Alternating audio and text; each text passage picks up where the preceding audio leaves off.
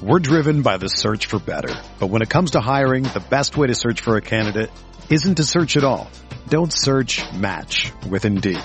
Indeed is your matching and hiring platform with over 350 million global monthly visitors, according to Indeed data, and a matching engine that helps you find quality candidates fast.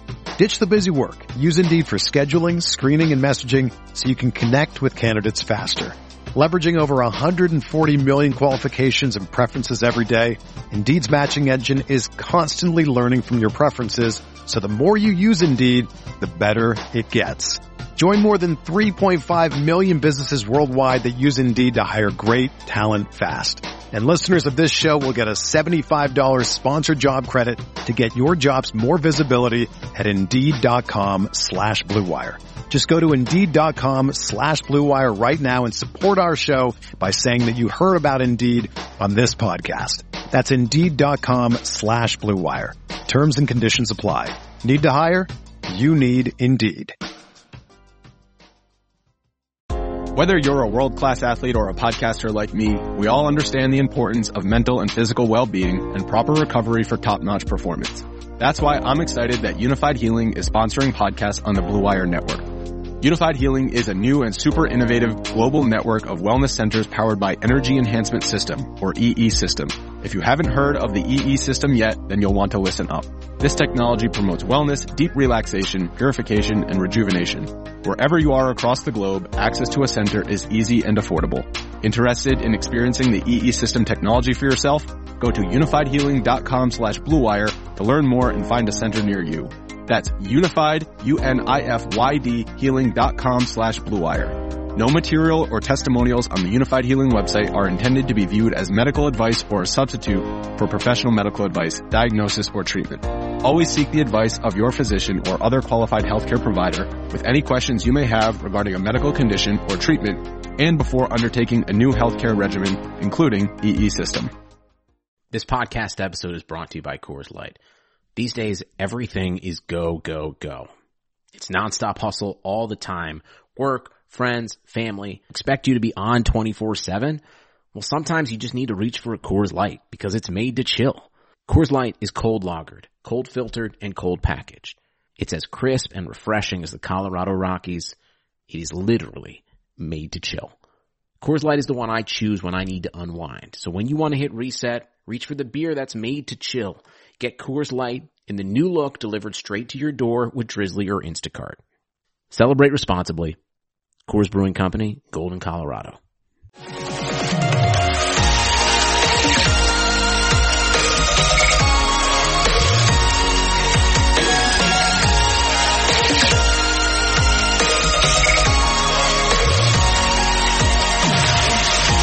And away we go, episode 34 of the Al Galdi podcast. It is Wednesday, April 7th, 2021, the day after an outstanding season opening win for the Nationals. I tell you, it was shades of 2019 on Tuesday at Nationals Park. The 2020 Nats never came from behind to win and obviously did not have fans at home games. The 2019 Nats, all they did, it felt like, was come from behind to win. And obviously, they did have fans at home games. The Nats on Tuesday rallying to win. The Nats on Tuesday overcoming all kinds of obstacles to win. And yes, the Nats on Tuesday with fans in the ballpark. Official attendance of 4,801.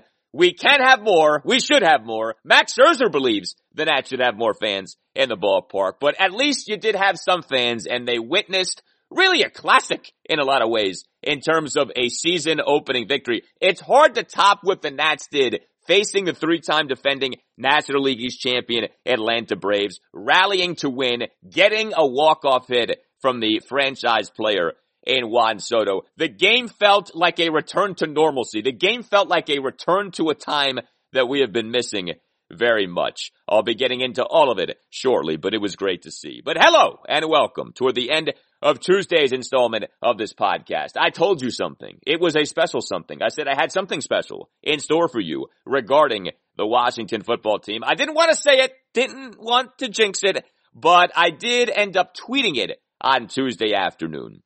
Gus Frerotte, the former Washington quarterback, a man who has served as a mentor for a current Washington quarterback, Ryan Fitzpatrick.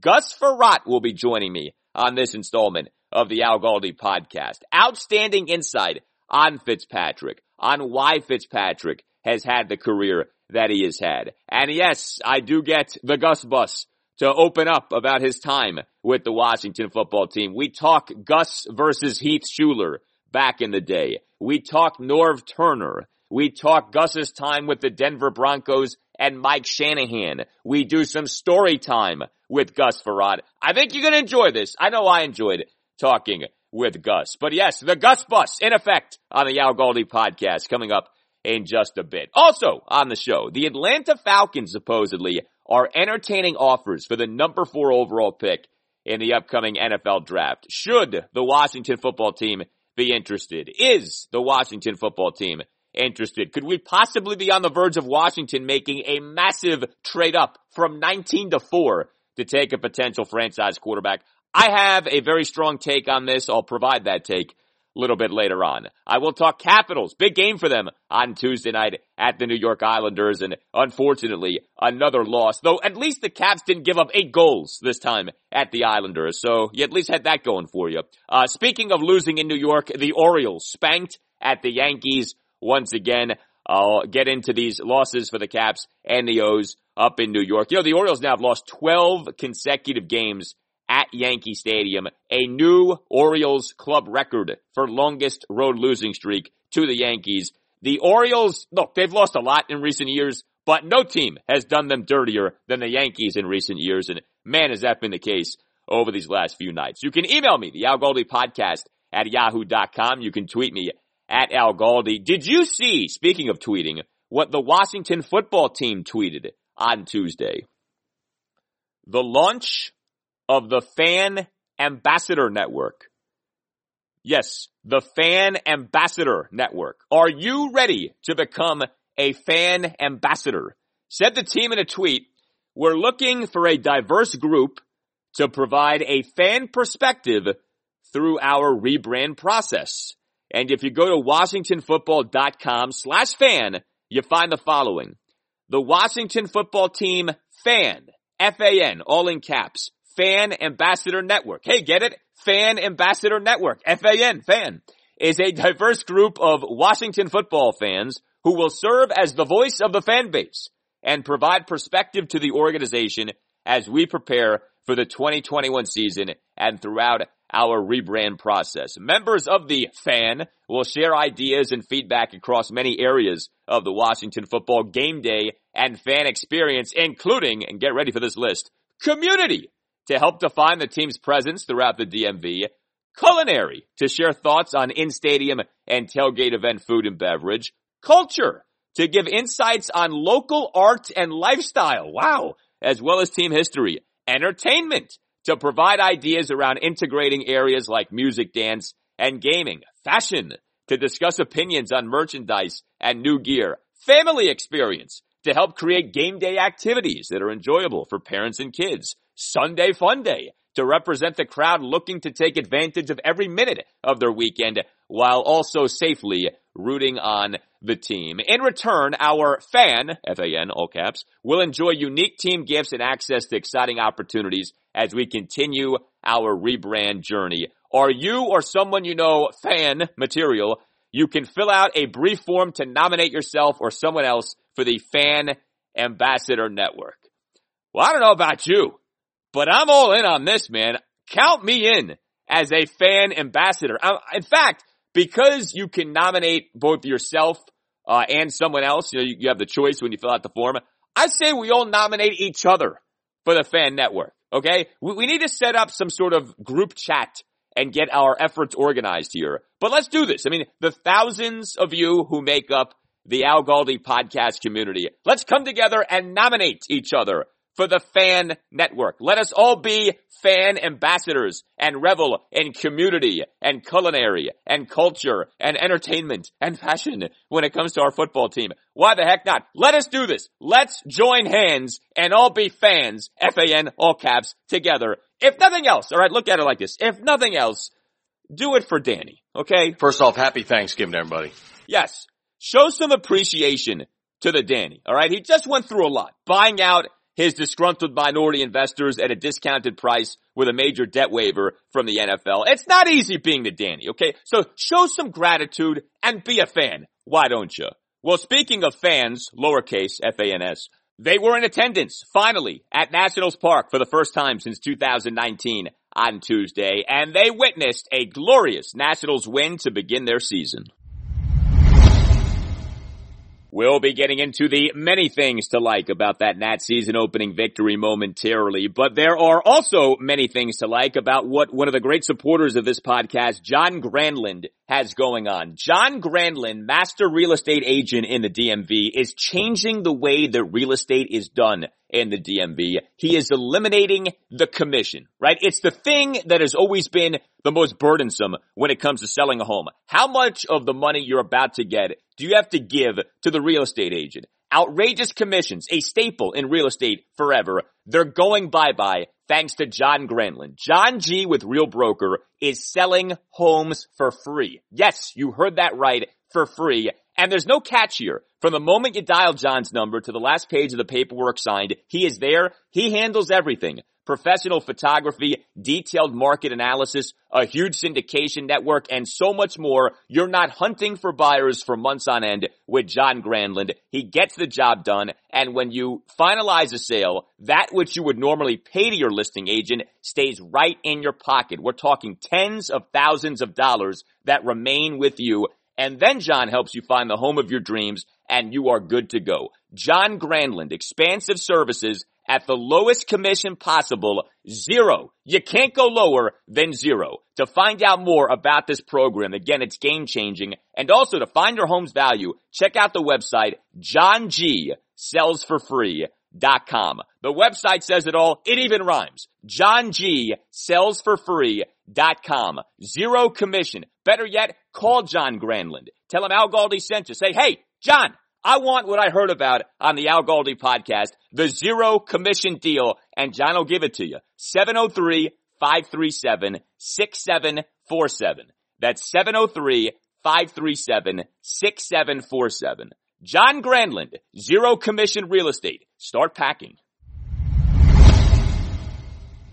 All right, so there were so many reasons to believe that the Nationals would lose on Tuesday in their season opening game against the Atlanta Braves at Nationals Park. Here we were, finally, the Nationals 2021 season was beginning. The season was beginning with the Nats missing 4 starting position players due to COVID-19 protocols, missing the team's best reliever in Brad Hand due to COVID-19 protocols. You're facing, oh, by the way, the 3-time defending National League East champion Braves. Your starting pitcher, your ace, Max Scherzer, begins the season by giving up a home run on his very first pitch. Ronald Acuna Jr. on the first pitch in the first game of the national season goes yard. It ends up being the first of 4 homers given up by Max Scherzer. Nats are down 3-0 in the second, down 5-4 in the 8th. Like, the list of reasons for the Nationals to have lost on Tuesday was a mile long. And yet, the Nationals ended up winning.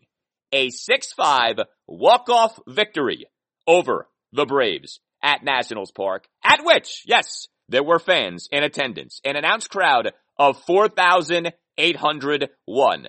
Max Scherzer after the game, quote, "I don't understand why we can't have fans in the upper deck here. We can have more fans in here safely. I would love an explanation," end quote. I would too, Max. I would too. We talked about this at length on Tuesday's podcast. The latest when it comes to the DC mayor, Muriel Bowser, and her not allowing fans at all at Capitals and Wizards games at Capital One Arena, and still not allowing the Nats to have more than the 5,000 fans per game at Nats Park that the Nats are currently allowed. The Nats want more than 5,000 fans per game. For now, they're being told no.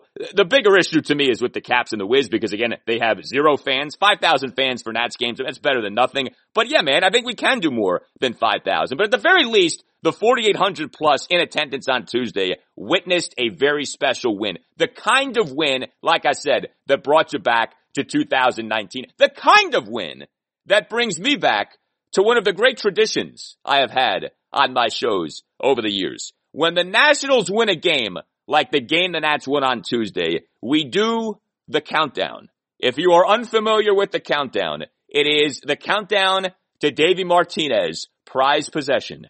The great phrase, a phrase we became very familiar with, especially 2018 and then even more so in 2019. It is the phrase that pays when it comes to Davey. You know he's proud of his boys on a day like this, off a win like that. So here we go. 3, 2, 1. Davey, give it to me. I'm proud of the boys. There it is, Davey! Davey! The Nationals delivering big time with that win on Tuesday. So many different ways we could truly start our conversation about this game. But let us begin with the hero, Juan Soto. Juan freaking Soto. He did not have a good exhibition season. We talked about that on this podcast. He was not having a good game on Tuesday. 0 for 4. But he comes up in the bottom of the ninth with the game tied at 5. And what does Juan Soto do? He delivers.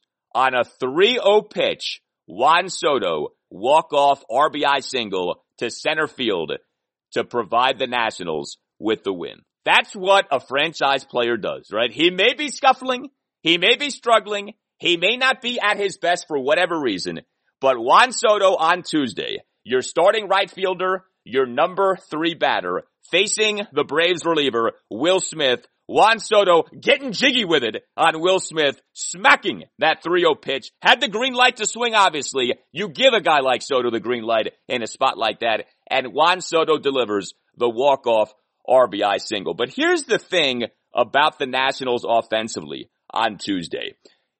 It was far from just being about Juan Soto. It was far from just being about Trey Turner. Oh yeah, Trey Turner was available, played well. That was the storyline on Tuesday. We thought that Trey Turner would be among those Nationals not available for the beginning of this season due to COVID-19 protocols. Trey Turner was not seen working out at Nationals Park on Monday, but for whatever reason, and there's still a lot of mystery with this COVID-19 protocol stuff in terms of what's the timeline, who might get cleared before who else, why is this guy out but that guy not out, did this guy test positive versus is this guy just a close contact? Like, there's a lot we don't know, but Trey Turner was out there on Tuesday, and Trey Turner came through. Big 1-out, 2-run homer to left field off the Brave starter Drew Smyly in the bottom of the 3rd inning. And Trey also got hit by a pitch in that Nationals 1-run 9th inning. Nats fortuitously began that bottom of the 9th with their 1-2-3 batters. Victor Robles, Trey Turner, Juan Soto, all 3 guys getting on base. No plate appearance bigger, obviously, than Soto's, but Trey Turner getting hit by the pitch,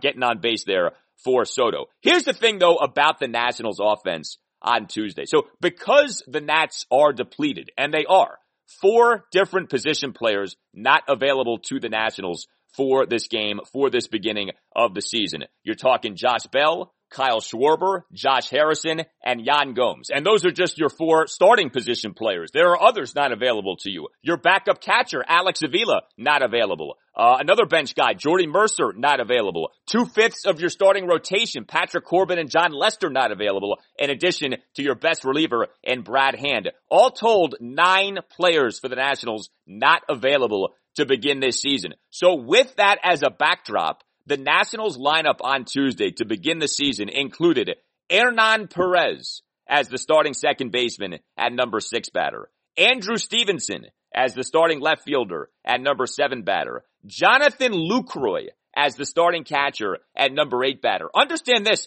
Jonathan Lucroy just joined the Nats over the weekend. He agreed with the Nats on a minor league contract on Saturday night. He's in his age 35 season. He, over the last 3 years, 2018 through 2020, played for 4 teams, Oakland, the Angels, the Cubs, and Boston, and was not good. And guess who the top guy off the bench was for the Nats on Tuesday? Carter Kieboom. And all of these guys came through for the Nats on Tuesday. The Nats got so much clutch production from their numbers 6, 7, and 8 batters, talking Perez, Stevenson, and Lucroy, and Kieboom delivered off the bench as well. Perez had a 2-out single in the Nats' 2-run second and drew a 1-out 5-pitch walk to load the bases in the Nats' one-run eighth. Stevenson was tremendous. He had a bunch of quality plate appearances, including 2 singles, a 1-out single in the bottom of the 7th, and a 1-out game-tying infield single in the Nats' one-run eighth to tie the game at 5. Lucroy, like I said, abysmal as a batter over the last 3 years. Lucroy, a 2-out, 2-run double down the left field line on an 0-2 pitch in a Nationals 2-run second inning. Now, he did get thrown out at third where he was out by a mile, but how about that? The same Jonathan Lucroy, who over the last 3 seasons, a .237 batting average, .297 on base percentage, .338 slugging percentage, that Jonathan Lucroy, essentially an automatic out over the last 3 years, down in the count 0-2, with 2 outs in the bottom of the second, delivers a 2-run double for the Nationals' first 2 runs batted in the 2021 season. Go figure. And then Kieboom, freaking Kieboom, optioned to AAA Rochester a few Saturdays ago. That same Carter Kieboom is on the Nats to begin the season because they have a few other options. And Kieboom comes through off the bench on Tuesday. Bottom of the 7th, draws a 2-out pinch, 8-pitch walk, despite having been down in the count at one point. 1-2. You know, that was another thing about all these bottom of the order guys for the Nats on Tuesday. It's not just that they produced in some tough predicaments. Kieboom drawing the pinch walk despite having been down 1-2. Lucroy delivering the 2-run double with 2 outs despite having been down 0-2. Like some really good plate appearances by these guys, and they all delivered on Tuesday. Look, I said it. I am very worried about the Nationals' lack of depth for this season. Boy, for at least one day, depth was not a problem. All these guys coming through for the Nationals in this 6-5 walk-off win over the Atlanta Braves. So Soto came through. Turner came through. The retreads, the mercenaries came through. That was a great line that Lucroy, by the way, had after the game. Quote, "I feel like a mercenary, kind of." Yeah, you kind of are. You kind of are, but you delivered. But how about Victor Robles, too? You know, Victor Robles had an excellent exhibition season. We weren't quite sure what to make of that, right? Victor Robles has been underwhelming as a batter over his first few major league seasons. Well, Victor Robles is the National starting center fielder, of course, but also their new leadoff batter. Davey Martinez is giving Robles the opportunity this season to be the Nats' everyday number 1 batter. And Robles, like I said, the great exhibition season, how much that meant we did not know, but Robles on Tuesday, a very good game offensively. He had a single and 2 walks, and the 2 walks were beauties. A 1-out 7-pitch walk in the Nats' 2-run third, a 2-out 7-pitch walk in the bottom of the 7th, and then a first pitch leadoff single in that Nats 1-run 9th. It was Robles who got things going in that bottom of the 9th inning. Ryan Zimmerman was the cleanup batter. Obviously no Bell, so Zim is playing first base. He had a couple of singles, a 2-out single in the bottom of the 3rd, a 1-out single on an 0-2 pitch in the Nats 1-run 8th. But I tell you, as significant as anything that Zimmerman did on Tuesday was the great defensive play that he made in the top of the 7th. A nifty backhanded catch of a 1-hop throw by the second baseman Hernan Perez on Ronald Acuna Jr.'s 1-out first pitch RBI groundout in that top of the 7th. Zimmerman, you know, we know how this is going to be once Josh Bell is available. Bell's going to play the bulk of the games and get the bulk of the plate appearances. But it's going to be essentially a platoon split where Bell faces righty pitching, which is about 75% of the pitching in Major League Baseball. Zim will face lefty pitching, but Zim also will be utilized as a late inning defensive replacement. And you saw why in that spot in the top of the 7th. A very clutch catch, a very key pick by Zim at first of that 1-hop throw by Hernan Perez to limit the damage in what ended up being that 1-run 7th inning for the Braves, where they ended up taking the 5-4 lead. Now, when it came to the Nats starter on Tuesday, Max Scherzer, the ace, and it was an odd outing for Max, although if you've been tracking Max in recent seasons, you've actually seen the likes of this before. So Max Scherzer begins the game on Tuesday by giving up a home run on the very first pitch he throws. 2 batters later, Max Scherzer gives up another home run. Top of the 2nd, Max gives up a 3rd home run. Top of the 3rd, Max gives up a 4th home run. Yes, Max Scherzer gave up 4 home runs on Tuesday. But all of them were solo shots. And after the last of the 4 home runs, Max largely settled down. And Max actually ended up with a final line that, aside from the 4 homers, and I know the 4 homers are not insignificant, like you can't just write them off, But aside from that, if there's such a thing as like putting them off to the side at least, actually was quite good. His final line is as follows: 4 runs in 6 innings on the 4 solo homers. He only gave up one other hit. It was a single. He issued no walks. He had 9 strikeouts. He threw 60 of his 91 pitches for strikes. Like literally, the only issue was the home run, the 4 solo homers. But otherwise, 9 strikeouts versus no walks. The only other hit he gave up was the single, and he pounded the zone. 60 of his 91 pitches went for strikes. But the homers were the problem, no doubt. Very first pitch of the game, very first pitch of the Nats season, giving up the leadoff bomb to Ronald Acuna Jr. on a shot to left field. Max then gives up a 1-out solo shot to the notorious Nationals killer, Freddie Freeman, on a bomb to right field. Top of the second, Max gives up a leadoff homer to Dansby Swanson to right center, despite having had him down in the count at 1.12. Max in the top of the third gives up another leadoff homer, this one a leadoff full count homer to Acuna to left center. So 2 homers for Acuna, Freeman and Swanson get the others. There were 3 leadoff homers by the Braves on Tuesday. Like, you can't just ignore all that. That's true. And it is worth highlighting this. Max did have a bit of a home run problem in 2020. Max in 2020 had his worst home run rate since 2011. Home run rate is simply home runs per 9 innings. Max in 2020, 1.337 home runs allowed per 9 innings. His worst such rate since 2011. So the long ball was an issue for Max in 2020. It obviously was an issue on Tuesday, but if all you're doing is giving up solo homers, even if you give up 4, it's not the end of the world. You can work with that. Now, Max is an ace. He's better than that. You know, this can't be a regular thing where he's giving up 3-4 homers a game, but 9 strikeouts versus no walks, you take that. 60 and 91 pitches for strikes, you certainly take that. This is going to be such an interesting storyline for the Nationals in 2021. Where is Max at? We know he's older, you know. Is he in fact beyond his peak and the Cy Young level Max of previous seasons is never to be seen again? Or is there still another Cy Young caliber season left in that right arm? Because the truth is this, since the middle of the 2019 season, Max has come down. He's dealt with various ailments. His performance has been not bad, but not great. You know, he's gone from being an A-plus starting pitcher to like a B-plus starting pitcher. And B-plus is very nice. You know, most guys would kill to be B-plus, but Max Scherzer's different, right? He's a future Hall of Famer. So is A-plus still a possibility? Or do we just have to get used to, hey, this is kind of what Max is now. He's still better than average, but he's no longer at that elite level. Bullpen for the Nationals on Tuesday. 4 Nats relievers combining to allow 1 run in 3 innings. Ultimately, the bullpen gets the job done. Now, it wasn't always pretty. Kyle Finnegan in the top of the 7th did give up a run in recording just 2 outs.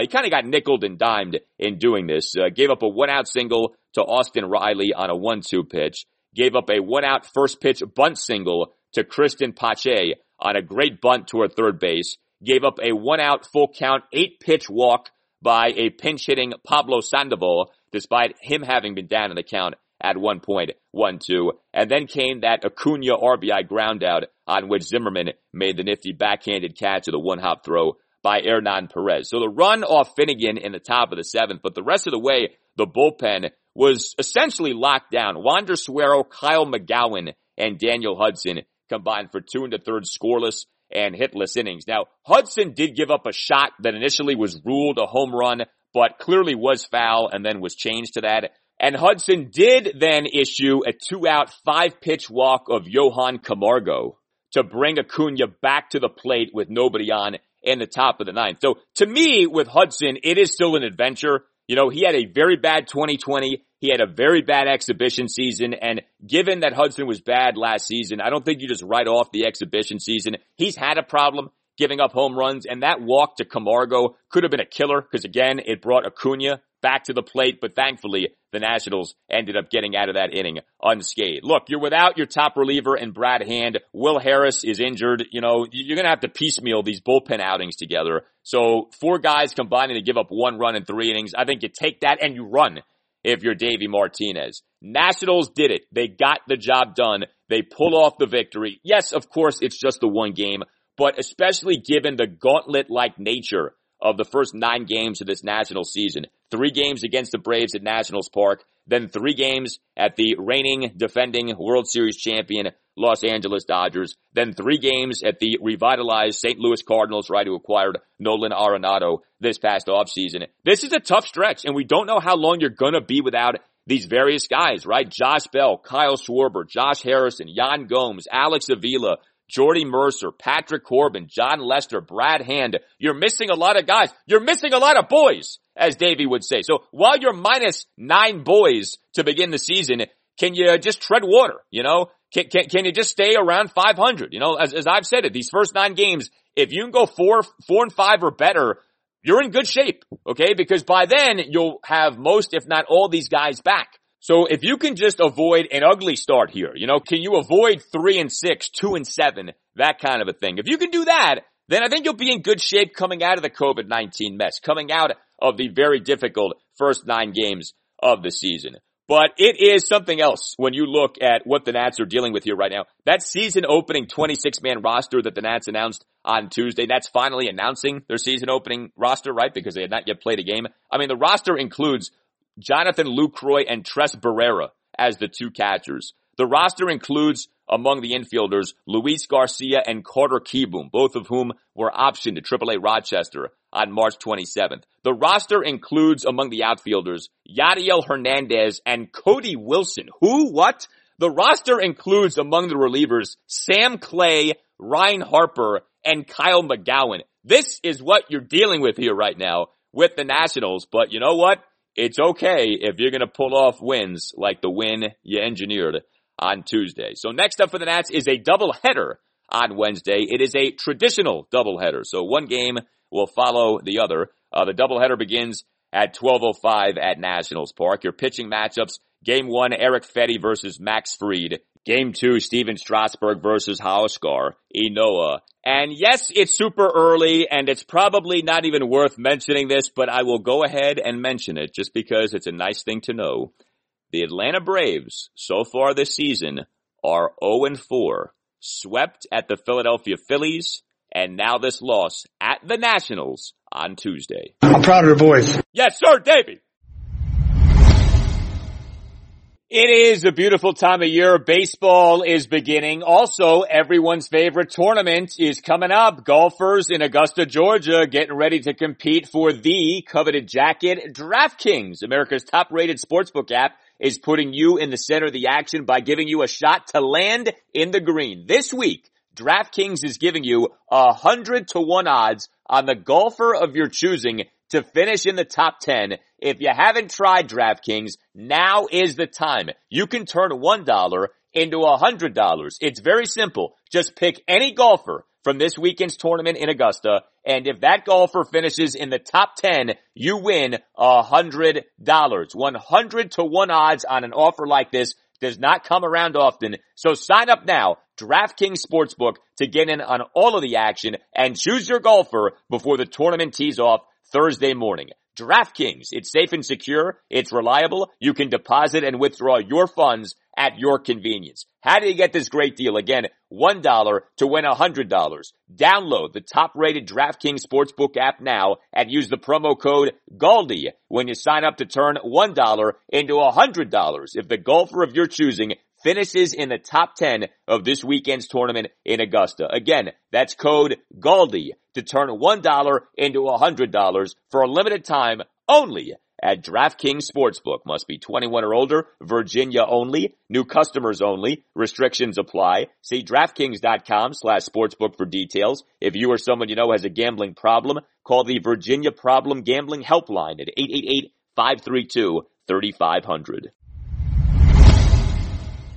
So a terrific Tuesday for the Nationals. Not the case, though, for the Capitals. They lost at the New York Islanders 1-0 on Tuesday night in what was a big game for the Caps. Another one of these big games with the Islanders this season. Caps and Islanders now tied atop the East Division at 54 points. The good news is that the Pittsburgh Penguins got ripped again, an 8-4 loss at the New York Rangers on Tuesday night. This off the Pens losing at the Boston Bruins this past Saturday afternoon, 7-5. So 2 consecutive losses for Pittsburgh, a combined 15 goals allowed over those 2 losses for Pittsburgh. The Pens are 3rd in the East Division at 50 points. But for the Caps, this was another regulation loss. It's a 3rd regulation loss in 5 games. All 5 of those games coming during a road trip here to New York and New Jersey over 8 days. This was not a great road trip for the Capitals to New York and New Jersey to face the Islanders, Rangers, and Devils. The Caps go just 2-3-0 on that road trip, and included on this road trip were some bad losses. 5-2 at the Rangers on March 30th, 8-4 at the Islanders on April 1st. 1-0 on Tuesday night at the Islanders isn't the end of the world, but it was another regulation loss. I mean, just to give you an idea of the frequency with which the Caps had been losing in regulation, prior to this 5-game road trip, the Caps had suffered just 2 regulation losses over the team's previous 18 games. Caps now have suffered 3 regulation losses over the last 5 games, and the Caps, with this 1-0 loss at the Islanders on Tuesday night, shut out for the first time this season. One of many former Capitals goaltenders floating out there in the NHL, Semyon Varlamov of the Islanders, shutting out the Caps to the tune of 29 saves. So old Varley did the Caps dirty. Old Trotzy, Barry Trotz and his Islanders doing the Caps dirty on Tuesday night. The thing with this game on Tuesday night was the puck possession battle. It's something I bring up all the time. It's something that matters a lot in hockey. Not just how many goals are you scoring, but are you controlling the puck? Where are you when it comes to shot attempts? Okay, especially 5-on-5. Take out special teams. Take out power plays and penalty kills. 5-on-5, are you controlling the puck or aren't you? Because in a lot of ways, that's a better measure than just pure goals in terms of who's outplaying who. The Caps per natural stat trick on Tuesday night, 45 5-on-5 shot attempts to the Islanders 54, including 10 5-on-5 high danger shot attempts to the Islanders 23. So it's not just that you were -9 in terms of 5-on-5 shot attempts, you were -13. You were more than doubled up in terms of high danger 5-on-5 shot attempts. In terms of shots on goal, the Caps were -10, 29 shots on goal to the Islanders 39, and so much of all of this was the 3rd period. This was another game in which the Caps did not play a complete game. And in a spot like this, a showdown for first in the East Division, there's no excuse for not playing a full 60 minutes. The lone goal of the game was an even strength goal by Brock Nelson, 13:05 into the 3rd period. The Caps in that 3rd period had 10 shots on goal to the Islanders 20, and per natural stat trick had 14 5-on-5 shot attempts to the Islanders 25, including 3 5-on-5 high danger shot attempts to the Islanders 13. Like, all of these puck possession numbers were tilted very much in favor of the Islanders in that 3rd period. Nelson's goal came on, yes, a high danger shot, a low slot shot of the Caps failing to clear the puck from their defensive zone. So it was not good enough. And it's a shame because the Caps did a lot of things well on Tuesday night. It's not like the Caps were no-shows. It's not like the Caps were just horrible throughout the 60 minutes. Like, no, the first 2 periods, there was a lot to like. But in that 3rd period, which counts, right? It's 20-minute periods in hockey. The Caps were outplayed big time by the Islanders. Now, the biggest bright spot of the game for the Caps was Vitek Vanacek. He was outstanding. He was a Caps starting goaltender for the 6th time in 14 games. And Vitek was excellent. This may have been Vitek's best game of the season. I know the Caps lost, but this was a tremendous performance. Vitek Vanacek stopped 38 of the 39 shots on goal that he faced. He, per natural stat trick, faced an absurd 20 high danger shots on goal. That's ridiculous. Like, plenty of games a goaltender will face 3, 4, 5 high danger shots on goal if a team's really doing a good job defensively. Vitek on Tuesday night faced 20 high danger shots on goal, and he stopped 19 of them. I mean, it's hard to ask for more than that, stopping 19 of 20 high danger shots on goal. Now, there was some luck involved with Vanacek's performance because the Islanders on 3 different occasions had a shot hit a post. Okay, so there was some puck luck on the side of old Vitek, but still, you stopped 38 of 39 shots. You stopped 19 of 20 high danger shots. It's hard to sit here and say the guy did anything but do a really good job. And it has been encouraging here with Vitek. He's been good now over his last 2 games. His previous start prior to Tuesday night's came in that 2-1 overtime win for the Caps at the New Jersey Devils this past Friday night. Vitek in that game stopped 22 of the 23 shots on goal that he faced, including all 10 of the shots on goal that he faced in the third period and overtime. So a good job by Vanacek on Tuesday night. Also a very good job by the Caps' second defense pair of Justin Schultz and Dmitry Orlov. Those 2 guys accounted for the Caps' second and third best 5-on-5 shot attempt percentages per natural stat trick. So basically when those guys were on the ice 5-on-5, the puck possession battle was won by the Caps. They did a really good job. Those 2 guys did, Schultz and Orlov. So I did want to credit them. The other notable item from this game on Tuesday night was that Jake the Snake was back playing. Jacob Vrana had been a healthy scratch for each of the Caps' 2 previous games. He was back in the lineup. He served as a third-line left winger. 13 minutes, 15 seconds of ice time, 1 shot on goal, 2 total shots, and per natural stat trick, a 5-on-5 shot attempt percentage of just 39.3. With Vrana on the ice in 5-on-5 situations, the Caps had 11 shot attempts for 17 shot attempts again. So I'm not sure that Peter Laviolette is going to be thrilled with that performance from Vrana, but Vrana is a very skilled player. I do want him out there. Like, I know Laviolette hasn't loved everything he's seen from Vrana lately, and Laviolette, I think, very clearly wants to see more of some want-to from Vrana. But Vrana is fast. Vrana is skilled. I do feel like he's the kind of guy who probably needs some confidence.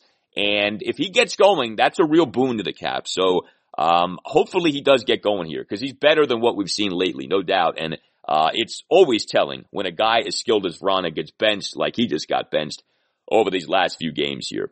So you look at where the Caps are at. This has become very much a dogfight for the East Division Championship. Caps, Islanders, Penguins to a lesser extent. You can't discount the Boston Bruins either. Boston is just 8 points behind the Caps and Islanders.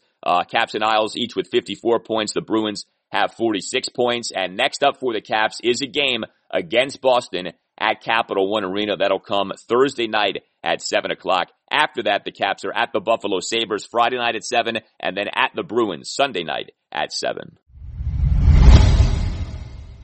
All right, my chat with former Washington quarterback and Ryan Fitzpatrick mentor Gus Frerotte is coming up momentarily, but I'd like to deal right now with something that came up on Tuesday regarding the NFL draft. And as we like to do with everything on the Al Galdi podcast, we frame it in a way applicable to one of our teams, in this case, the Washington football team.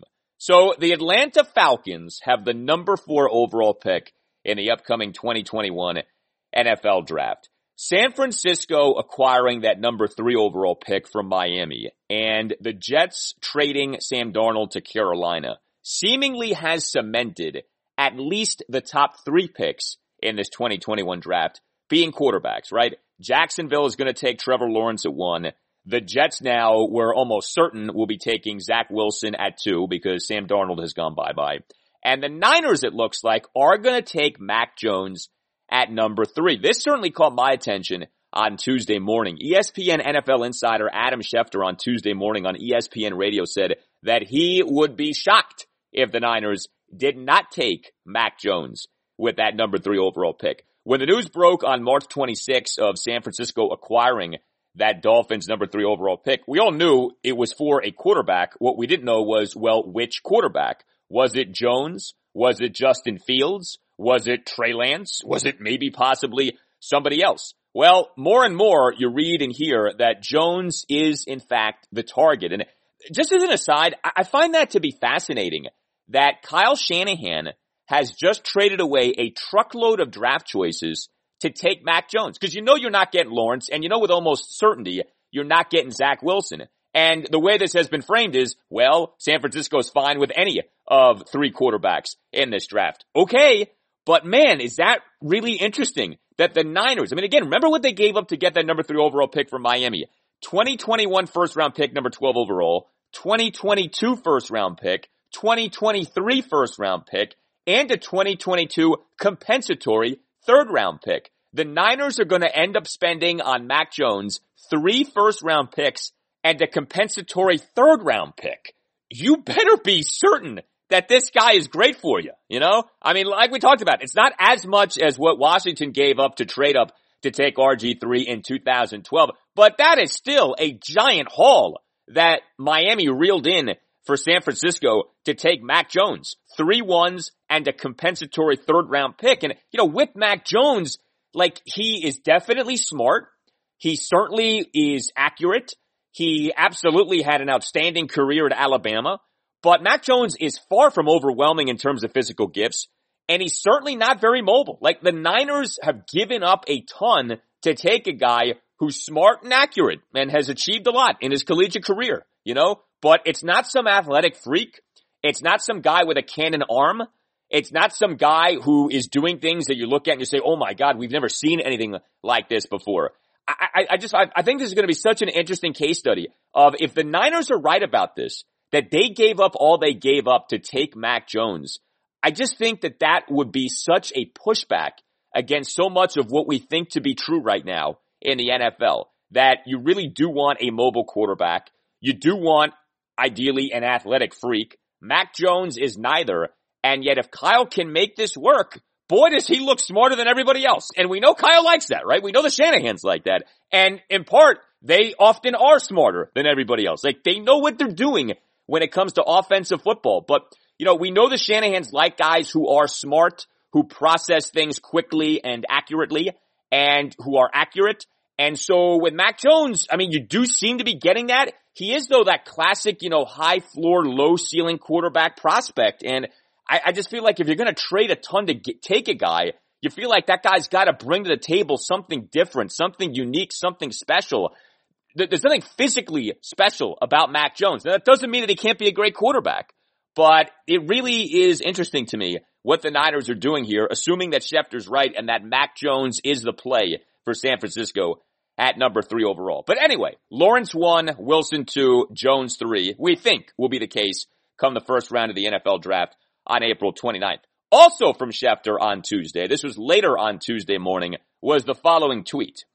Quote, with teams locked into the first 3 overall picks, end quote, the Atlanta Falcons have received trade calls from multiple teams and are open to moving out of the number 4 spot, per a source. Now, Schefter saying this is per a source. You can bet your bottom dollar that source is connected to the Atlanta Falcons. If you are the Falcons, you want this out there.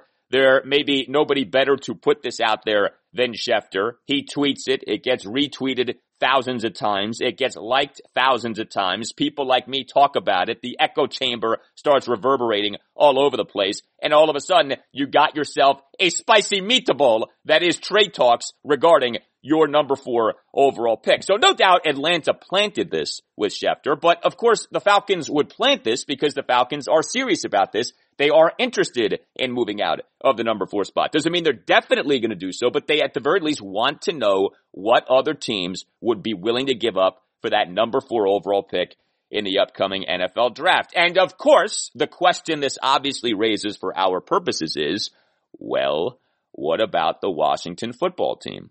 Number 19 overall pick.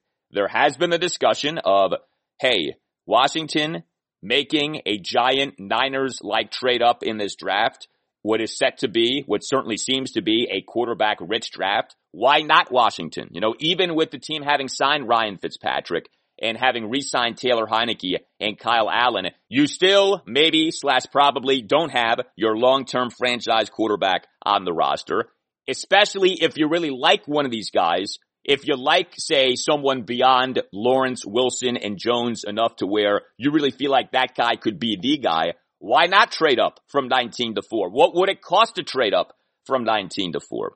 So here's where I stand on this, okay?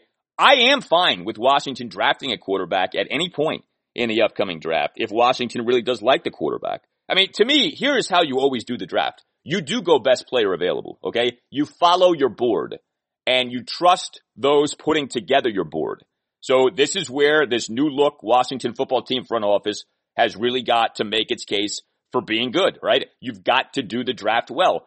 Kyle Smith set up the draft boards for the last 4 Washington football team drafts. And those last 4 drafts have overall been good. Not perfect, okay? There are definite nits to pick.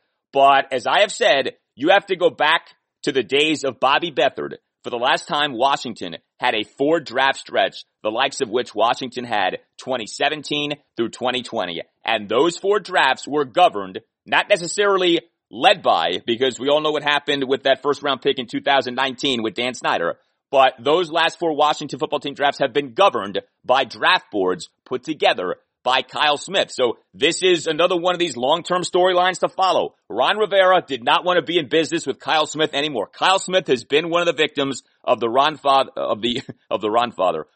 Rivera Godfather, like baptism of fire. Okay, so we'll see if Ron's proven right on that. But this new brain trust of Ron Rivera, Marty Herney, Martin Mayhew, Chris Polian, Eric Stokes, they've got to have themselves a very good upcoming draft. Every year, of course, you want to have a very good draft. And to me, the way you have good drafts is by following your boards, going best player available. You know, this thing that I've heard of like, well, Washington can address linebacker in the first round, or Washington should address linebacker in the first round. Washington should take the best player available wherever Washington picks first, okay? That's what Washington should do. You should not be in the business of, well, we have definite needs at linebacker, so we have to take a linebacker in the first round. You don't do that. That's how you get in trouble, okay? You don't let your needs dictate your drafts. You let your boards dictate your drafts. You go best player available. Now, that's not to say that need is never a factor, okay? But by and large, you let the board guide what you do. If the board suggests this quarterback in this spot makes sense, this quarterback in this spot is the way to go, then do it, okay? Then do it. Because, yeah, while I like a lot about Ryan Fitzpatrick, Taylor Heineke, and Kyle Allen, I'm not sold on any of them long term. I don't think anyone is sold on any of them long term. So if you really like one of these guys available to you in this draft, then take them, even if that guy is a quarterback. Now, when it comes to trading up, moving from 19 to 4, which would be such a leap, right? 15 spots. I don't want anything to do with ever doing something like that for a non-quarterback, okay? So any notion of move up from 19 to 4 because you can get Kyle Pitts there, like, no. And I know that Kyle Pitts is a stud, and I know he projects to be an outstanding tight end, but I don't care how much of a freak Kyle Pitts is, he's a tight end. A tight end is only going to do so much for you. And as we saw this past season with Washington, you can actually find really good tight end production on the uber cheap. Washington signed Logan Thomas last offseason to a 2-year contract for about $6 million. And Logan Thomas in 2020 had a season comparable to peak Jordan Reed, peak Chris Cooley. Like, that's the kind of production you got from Logan Thomas this past season. Would Kyle Pitts help out the Washington offense big time? Absolutely. But he's still a tight end. There's no position other than quarterback that's truly worth a giant leap forward in an NFL draft. There just isn't. And that's not to say that other positions don't matter. They all matter, but nothing matters like quarterback. So no way am I even entertaining the idea of going from 19 to 4 for a non-quarterback.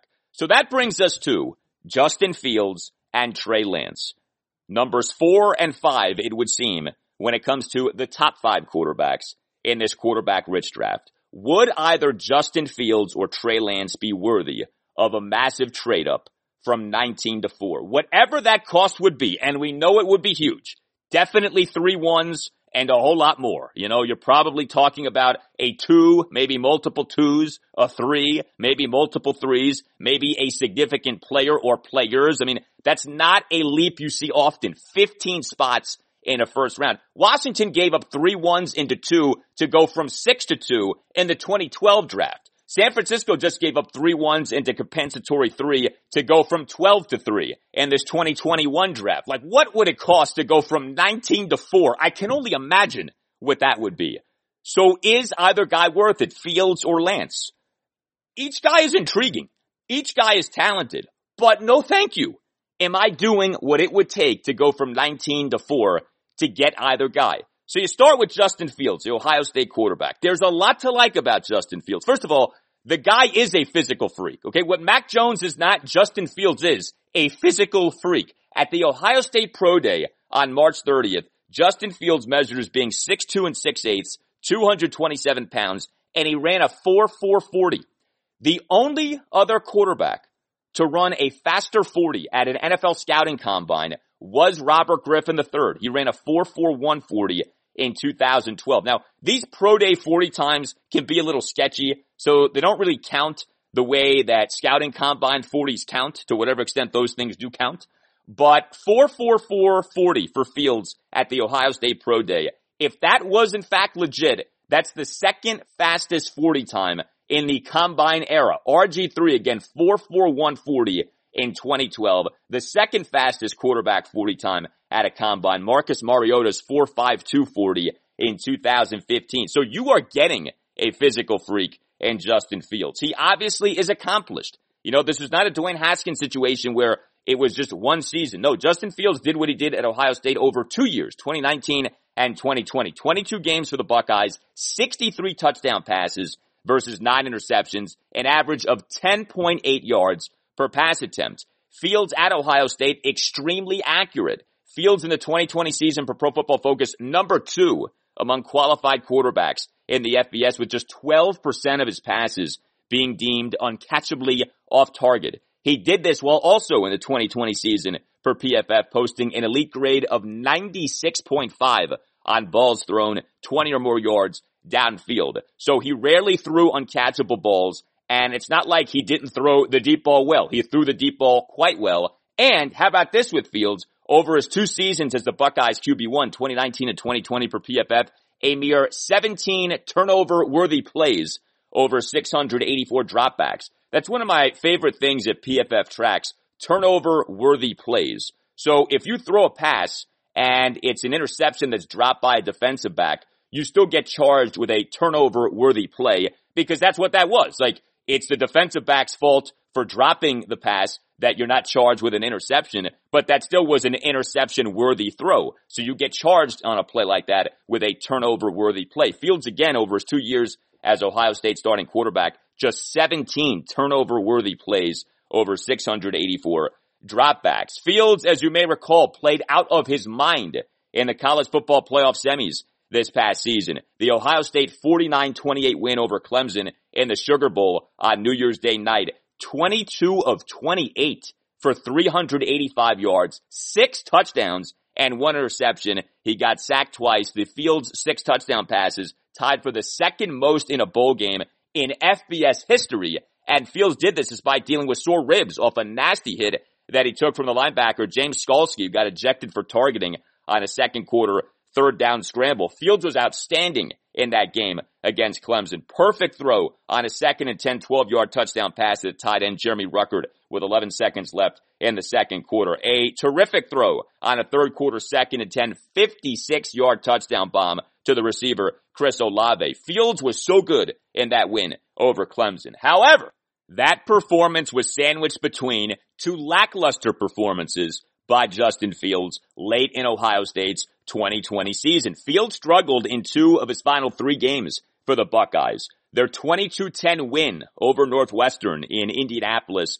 in the Big Ten championship game on December 19th. Now, Fields in that game did deal with a thumb injury, but he went just 12 of 27 for just 114 yards, no touchdowns, and 2 interceptions, and got sacked 3 times. And then 2 games later, Ohio State's 52-24 loss to Alabama in the college football playoff national championship game at Hard Rock Stadium in Florida. Fields in that game just 17 of 33 for 194 yards, a touchdown, no interception, sacked once, did have 6 carries for 67 yards. So 3 big games to conclude Ohio State's 2020 season.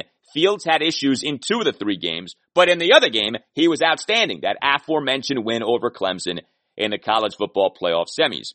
How about this regarding Fields? Again, this is another one of these Pro Football Focus stats. This is why I always look at PFF, because it tracks things that really, I think, can illuminate what truly a player is. So Justin Fields had 423 career collegiate completions. Okay, he played a season at Georgia 2018, played 2 seasons at Ohio State 2019 and 2020. Out of those 423 career collegiate completions, just 54 of them were tight window completions for Pro Football Focus. That's one of the things that PFF tracks, your tight window completions.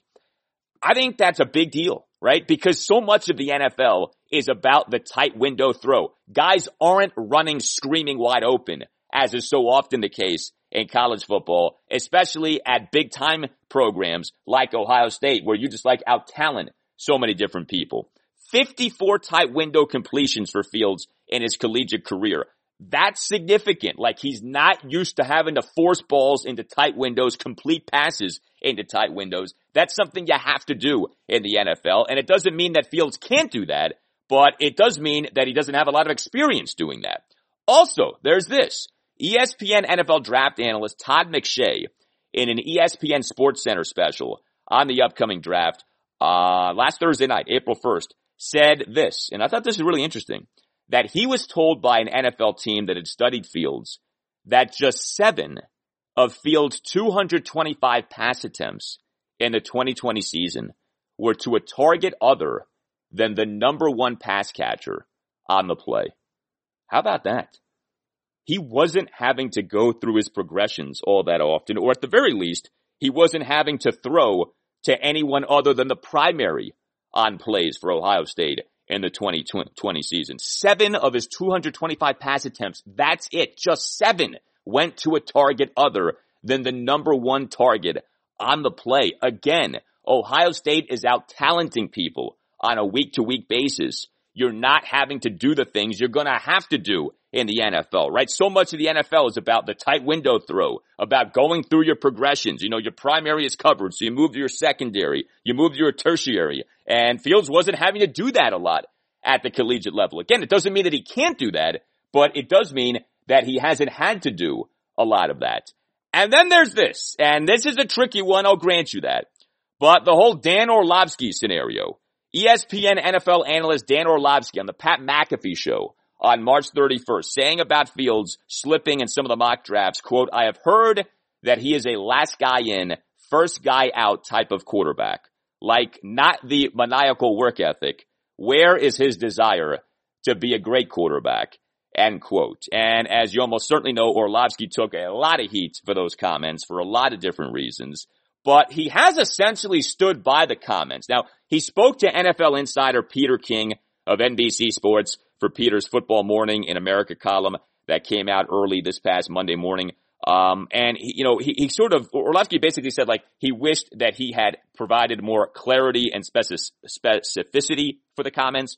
But he did say, Orlovsky did to Peter, that people from a couple of teams have questioned Fields' work ethic. So, put aside how you feel about Orlovsky saying what he said, saying how he said what he said, but that is a thing that's out there, that maybe this guy isn't all in on being a quarterback. Now, again, it's a maybe, it's something that some people are saying. Does it mean that it's true? No, it does not. And if it's not true, that's really bad that people are pumping that into the bloodstream here. But we all learned this lesson with Dwayne Haskins with the Washington football team. Work ethic matters. Preparation matters. Diligence matters. And if you don't have those things, that's a real problem. Unless you are so great that you don't need to have those things, but very few are that good to where they can not put in the work, not put in the time, and still end up killing it Sunday in and Sunday out. The last thing Washington would need would be to trade away 3 first-round picks and a bunch of other assets for a guy who's 50-50 perhaps to begin with about whether he can play at the NFL level, and then isn't even putting in the time to be great at the NFL level. Again, we just went through this with Wayne. So yeah, there's a lot to like with Justin Fields, but I'm not giving up what it's going to take to go from 19-4 to take Justin Fields. Heck no. And with Trey Lance, same thing. I like a lot about Trey Lance. The guy is big, 6'4", 226 was what he's been listed as. The guy can run. The guy put up some monster numbers at North Dakota State. But the guy also played essentially 1 season at North Dakota State. He was there 3 years. 2018 was a redshirt year. 2020, he played in just 1 game. And that was the only game that North Dakota State played in the fall of 2020 until the season was restarted in February. And Lance was very mixed in that lone game that North Dakota State played in the fall of 2020. It was a win, a 39-28 win over Central Arkansas, but Trey Lance in that game just 15-30 for just 149 yards, 2 touchdowns and an interception, took 2 sacks, did have 15 carries for 143 yards and 2 touchdowns. But the lone true season that Trey Lance played at North Dakota State was his 2019 redshirt freshman season, and he was sensational that year. Started all 16 games for North Dakota State, which won the FCS National Championship. In fact, became the first 16-0 team in college football since 1894. Lance won the Walter Payton Award as the top offensive player in the FCS, won the Jerry Rice Award as the top freshman player in the FCS, had 28 touchdown passes versus 0 interceptions, averaged 9.7 yards per pass attempt, totaled 1,100 rushing yards and 14 rushing touchdowns, and averaged 6.5 yards per carry. The guy was awesome. But that was just the one season of awesomeness. Beyond that, there's not a lot to sink your teeth into. I am enticed by Trey Lance.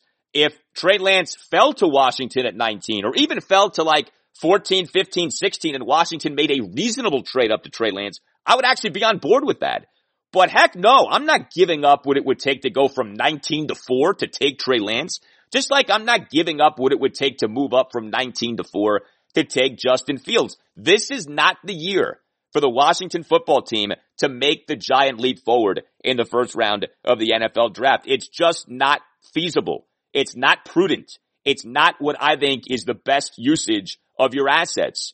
And so I would take a hard pass on falling for the bait that is the Atlanta Falcons now dangling this number 4 overall pick and saying, come here, big boy, and let me see what I can do for you. Like, no! Resist the temptation when it comes to this. And there's a final point here, and it's something that I've been harping on the last few weeks, but it really is undeniable, and that is how so many of these giant trade-ups in the first rounds of NFL drafts to take quarterbacks aren't working out. Now, trade-ups within reason do work out, okay? Like the trade-up the Buffalo Bills made to take Josh Allen, that's working. The trade-up that the Kansas City Chiefs made to take Patrick Mahomes, that's clearly working. But the giant trade-ups, what the Rams did to take Jared Goff with the first overall pick in 2016, what the Eagles did to take Carson Wentz with the second overall pick in 2016, what the Chicago Bears did to take Mitchell Trubisky with the number 2 overall pick in 2017, what the Jets did to take Sam Darnold with the number 3 overall pick in 2018. It's been one screw-up after another in recent years in terms of teams trading into top 3s of NFL drafts to take quarterbacks. This would be trading into the top 4, not the top 3. But there's uncertainty, period, with taking quarterbacks in first rounds. You're really starting to swim in the waters of uncertainty when you start picking the number 4 quarterback in this draft. Or, maybe even the number 3 quarterback. Like maybe to you, it's Lawrence 1, Wilson 2, and then Lance 3. Or Justin Fields 3. And that's fine. I think that's a reasonable way of looking at things. But even then, you have to say to yourself, are you that sure about this guy to where giving up the 3 1s and whatever else it's going to take to go from 19 to 4 is worth it? I just don't see it that way. Look, does Washington have its long-term franchise quarterback on the roster? Probably not, although I remain open-minded on Taylor Heineke and Kyle Allen. And if you happen to like someone beyond the big 5 quarterbacks in this 2021 draft, someone beyond Trevor Lawrence, Zach Wilson, Mac Jones, Justin Fields, and Trey Lance, maybe a Kyle Trask, maybe a Kellen Mond, maybe a Jamie Newman, and you take that someone at 19, or that someone, say, in the second round, or maybe even someone in the third round, then have at it. I think that is a very reasonable, logical, and doable way of attacking the quarterback position in regards to the draft. But this stuff with the Falcons that was out there on Tuesday, no thank you. No thank you. The Washington football team should pass, and I believe will pass.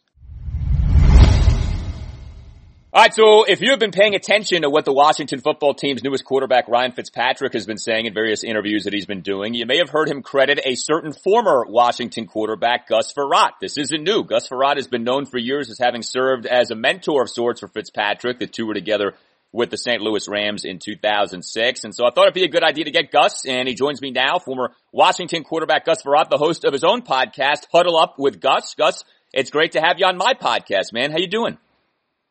Yeah, great, Al. How you doing? Doing well. It's great to have you on. Got a lot I want to get into with you. I will not be asking you about the banging of the head against the wall in 97. I feel like you've been asked about that a million times, so I'm hoping that's okay with you. Yeah, that's old news, Al. It is. It absolutely is. So it's been really cool to hear Ryan Fitzpatrick and the way he's talked about you and his relationship with you. If you don't mind, what is your relationship with Ryan, and what is Washington getting in Ryan Fitzpatrick? Ryan and I go way back.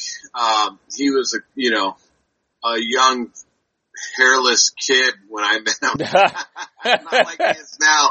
But, Ryan was great. I was older. I loved to play pranks on people. Ryan he had a great personality. He could take anything I dished out, and we were very similar in a lot of ways. We didn't know it at the time, that our careers would end up very similar, and he would surpass me in the amount of teams he's played for. But, we both we're very similar. We love the game of football. We loved our families. That was our thing. Like we did football and went home and hung with our kids, and that's kind of what we did.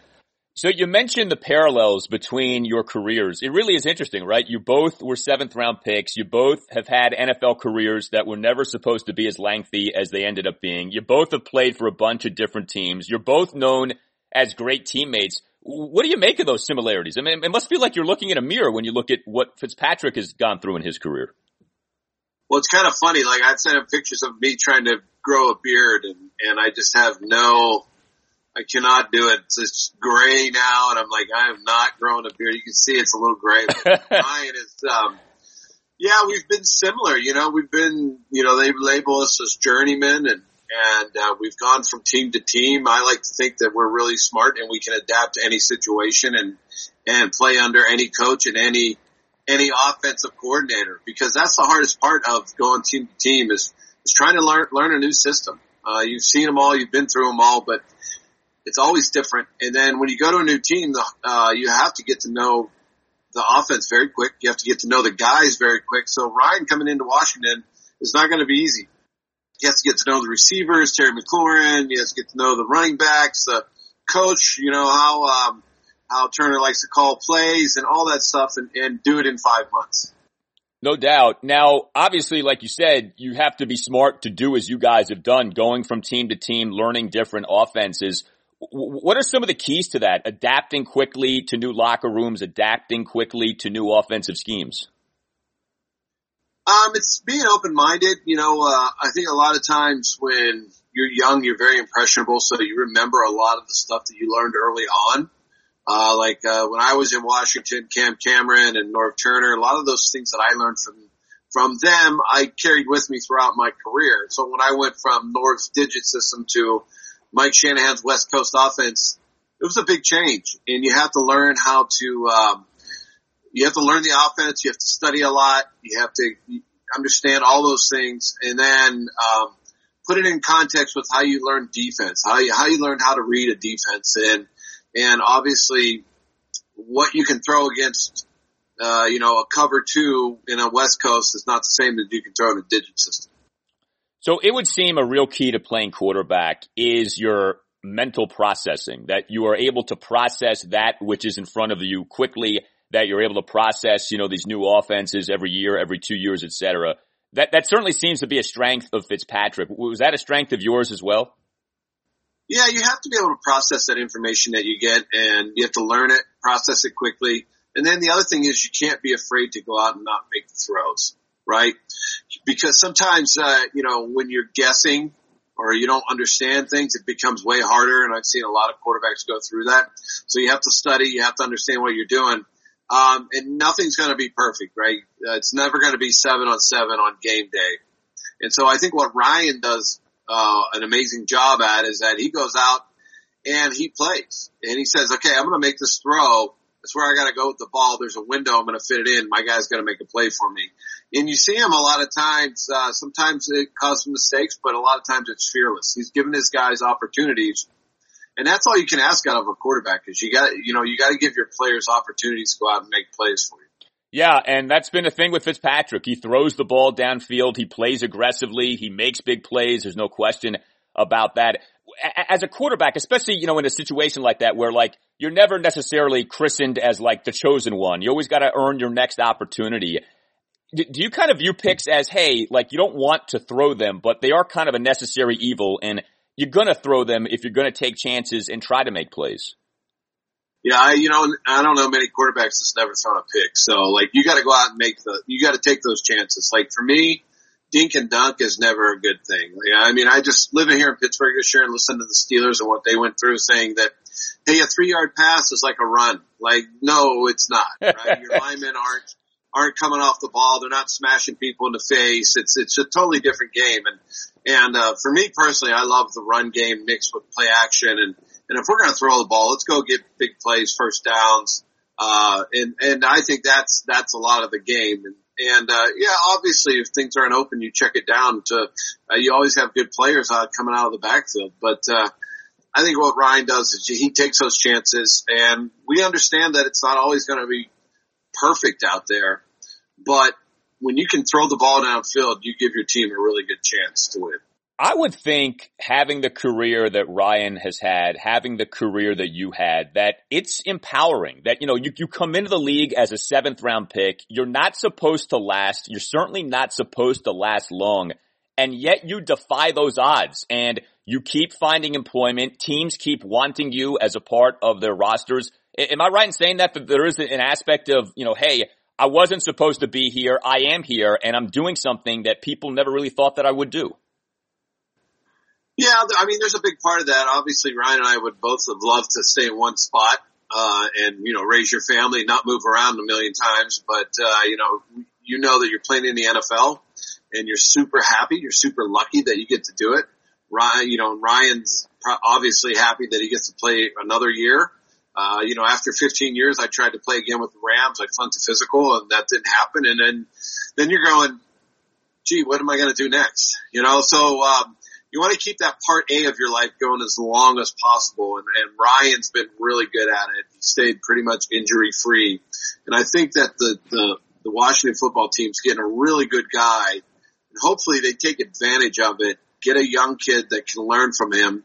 Not that coaches don't coach and do things the right way, but something about learning from a veteran as a young player on all the things to do, not just on the field during a game, but in the locker room, in the huddle, what to do off the field, all these things, these little nuances that I think a lot of young guys don't get to see if there's no veterans around. Yeah, and it's funny you mentioned that because we went through that here last season with Dwayne Haskins, and it's what ultimately cost him his job as much as his performance. And now, interestingly, the Steelers, where you're at in Pittsburgh, have Dwayne Haskins on one of those reserve/future contracts. But that is an interesting phenomenon, how not everyone gets it, how there is something to being, if not mentored by someone, certainly like having, a model that you can follow in terms of how to behave.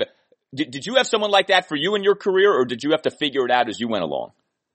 Yeah, when I was young, I had a guy that was in Washington with me, John Freeze. And John was a lot like me. I saw myself in him. We weren't running around out there like Michael Vick could, or, what's the name from Baltimore? John and I were in the pocket guys, throw the ball downfield. And I learned touch. I learned so many things from John. He was a great guy. Was able to have a conversation with guys in the locker room, laugh with everyone. And as the quarterback and the leader of the team, you have to be able to get along with everyone. And you have to earn that trust from everyone. And sometimes laughter is the best medicine for all of that.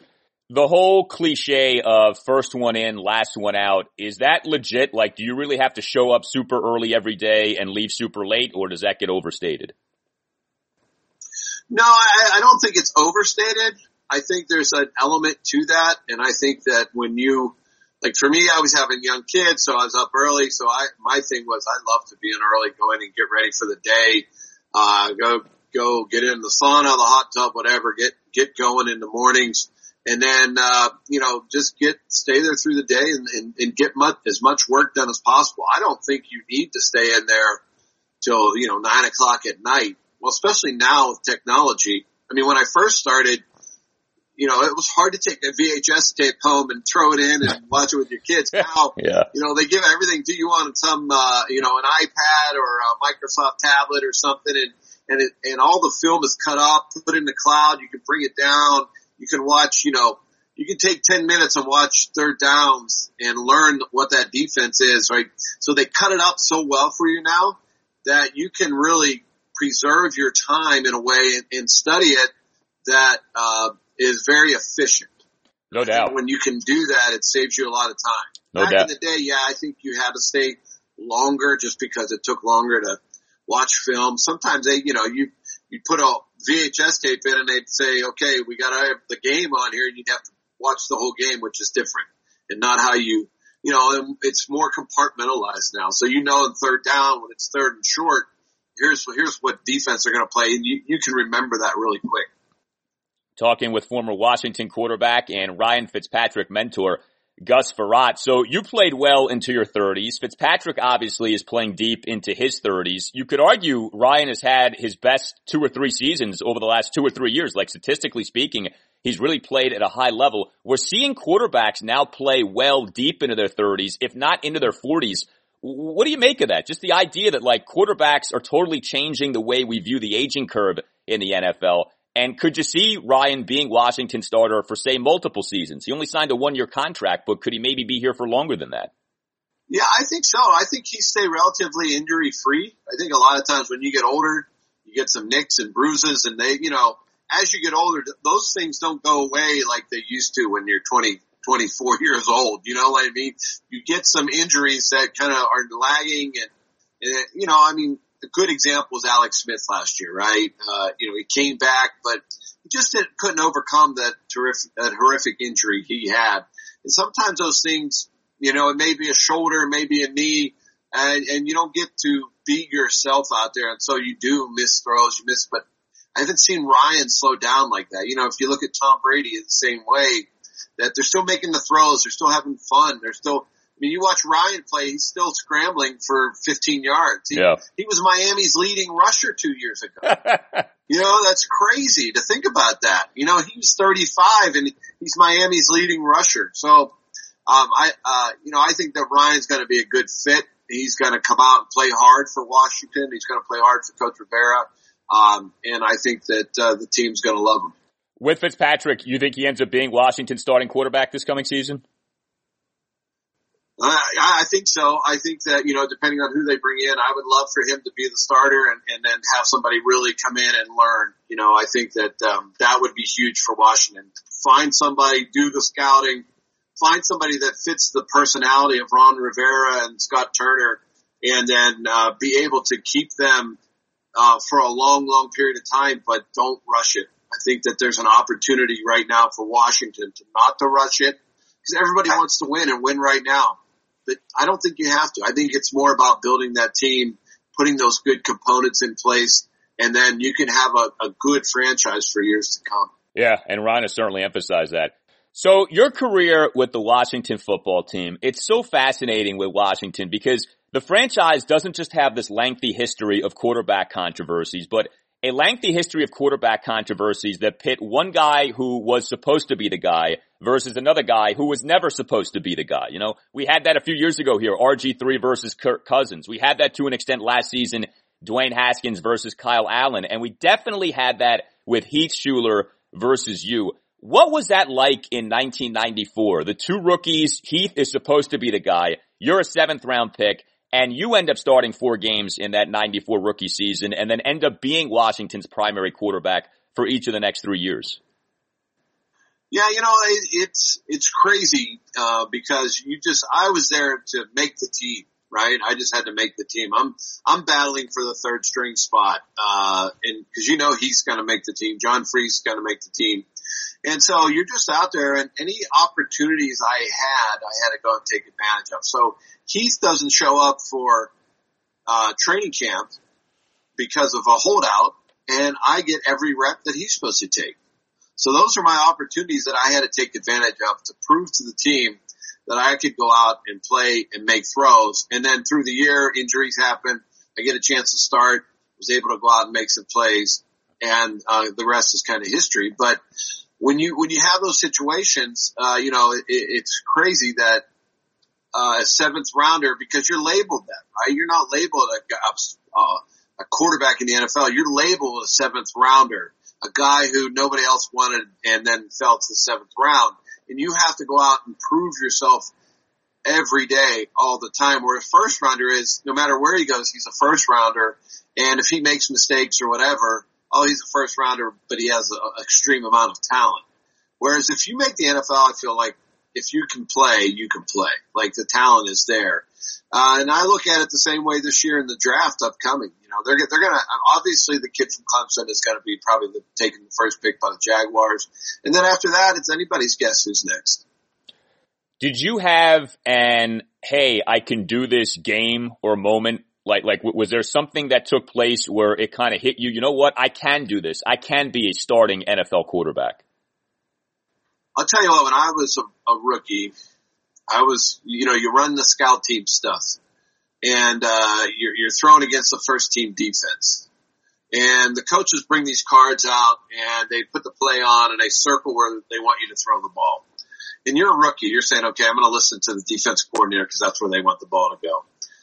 And so we're doing that. Maybe it's like the second or third week and Darryl Green comes up to me and he says, Gus, what are you doing? I said, not much. What are you doing, Darryl? And he goes, no, what are you doing out there? And I said, well, I'm just doing what they told me to do. And he goes, is that making you any better? And I said, what do you mean? He goes, look, you're doing what they tell you and you're throwing to the circle guy. He goes, is that where you would throw it? I said, no, hardly any of them would ever be where I would throw the football. And he goes, so do that now in practice. I said, yeah, but they're going to get pissed and I'm going to get cut. And he goes, no, they're not. He said, you're not making me any better. If it's 1-on-1 and that ball's supposed to come towards me, but you're throwing it somewhere else, you're not making me or my teammates any better by doing that. So he said, take advantage of it. Every time you go out there, beat the defense. I don't care if it's our defense, if it's in a game, whatever it is, and beat them and throw it where you're supposed to throw it, not where they want you to throw it. And so from that point on, I started doing that in practice and just, you know, having really good success against our own defense and making our receivers, you know, doing all that stuff. And that's because Darryl Green took the time to see something in a rookie and come up to me and say, hey, you know, you got an opportunity to be good, but you're not showing it. You have to show it every opportunity you get. And so I took that to heart and I did that my whole career. Anytime, even when I was in my 14th year and I'm playing in St. Louis and I'm running a scout team, I took pride in throwing as many touchdowns as I could in practice as anybody, you know, because that's the only way you're able to go out in a game and play. Like they want these quarterbacks to go out and run an offense of the other team, but not do what you're supposed to do. Then you go into a game and you're like, oh, wait, where's the circles? Nobody's telling me where to throw it, right? Yeah. So then all of a sudden you got to go out and throw it where you're supposed to. And now all of a sudden, I didn't have any practice doing that. So I took that to heart from Darryl. He always backed me up and he was a great mentor and I really appreciated that my whole career. Why didn't it work out for Heath? I used to work with Brian Mitchell and he told the story of how B. Mitch, would have to call the plays in the huddle at times because Heath didn't know them well enough. What went on with that to where it just never worked out for him? I don't know. You know, I can't really speak for Heath. You know, he was a good guy. I think that there was a lot of pressure put on him. Obviously, when you're the number one pick, you've got to come through, right? All the eggs are in your basket. And there was a holdout. And then, you know, that wasn't like his fit. That Norv Turner system wasn't a great fit for him. That wasn't what he liked. You know, because when he was on my podcast, we talked about that. It was the first time he and I ever really sat down and talked about everything we went through when he came on my show, which was awesome. And he said, you know, Gus, the digit system I wasn't a fan of. I didn't like it. I didn't feel comfortable ever in it. And then when he went and played in the West Coast system, he felt like he was home. And so that was a big thing for him. Like he didn't understand it. He didn't catch it. And so I think what happened was it sped the game up for him to where, you know, Norv would call the play and it wasn't as easy for him. He was trying to remember things and then maybe it didn't come out right in the huddle. And then he's still a kid, right? We think he's just because he's a number one pick.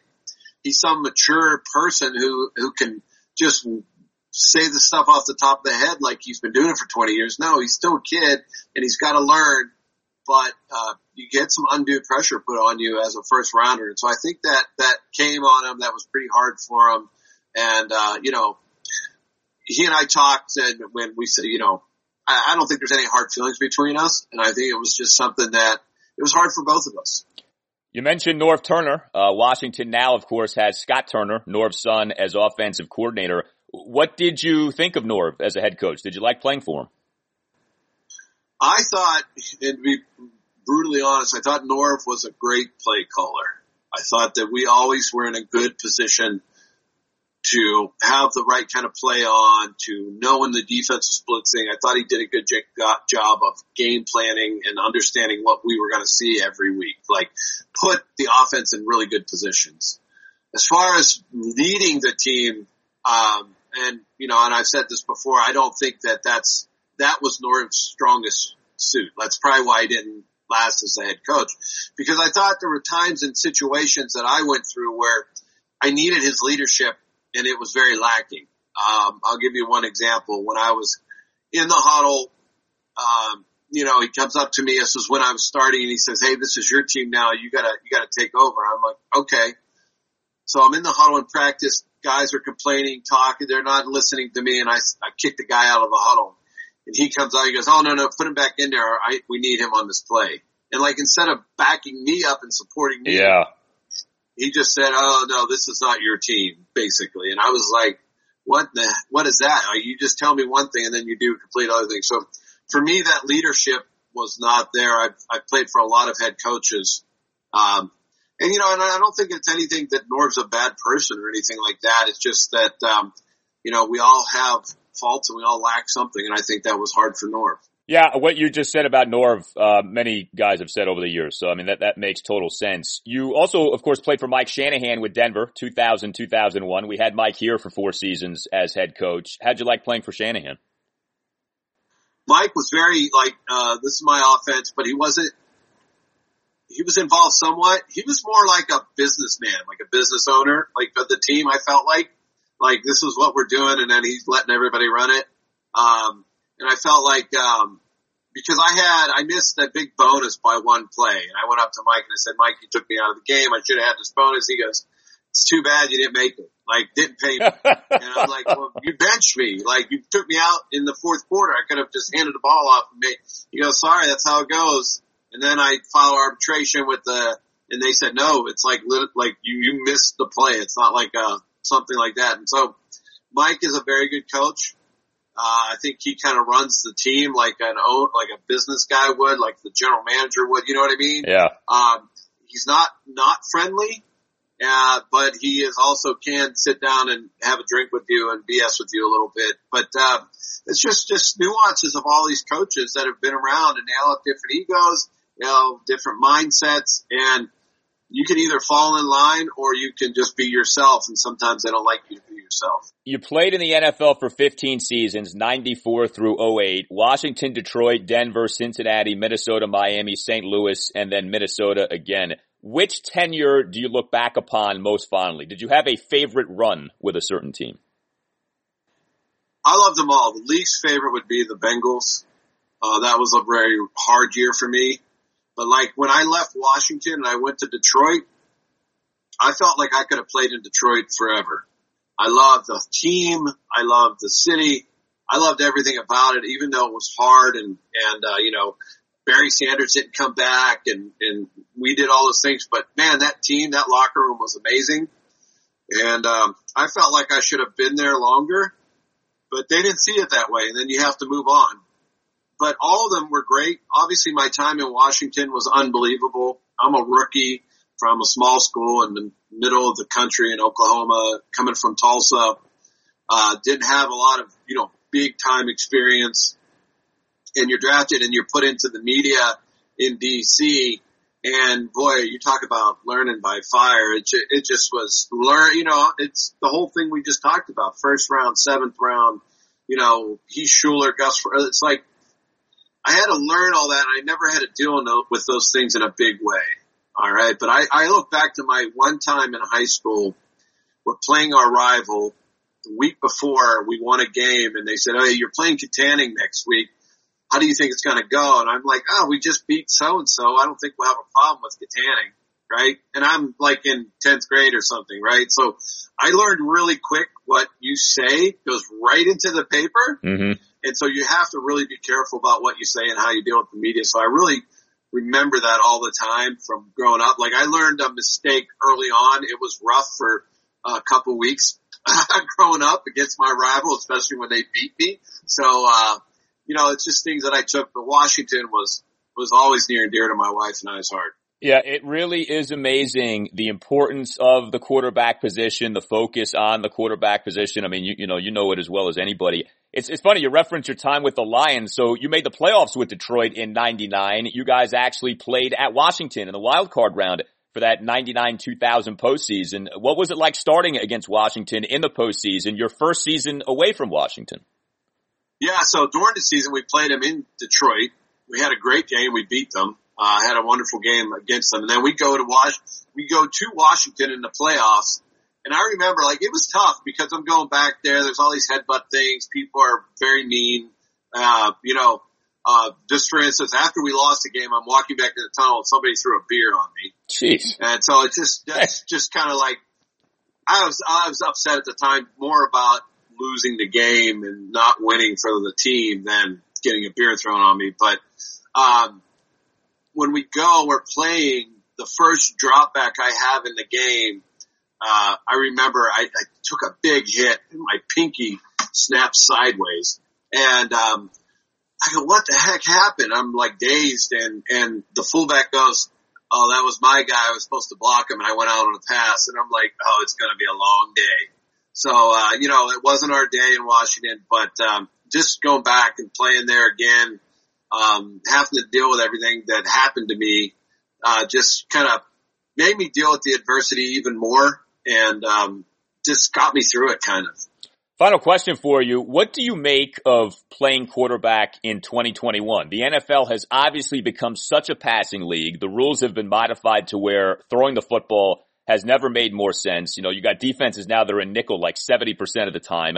You've got all kinds of passing records, it seems like, being set every year. The position, it's changed, but at the same time, it's never been more valuable. And it just feels like if you don't have that quarterback position figured out, it's very hard to have success. Just kind of what are your thoughts now watching the way quarterback is done in today's NFL? Yeah, and I think that's a very good point because, you have to have a quarterback that can stand in there because you're going to get five guys out. You're going to not protect them. So he has to be smart. He has to get rid of the ball in time. And I look at the Steelers and what they did because they were putting guys out short routes. It's like a run. I'm like, no, it's not a run. It's not. It just doesn't have the same effect.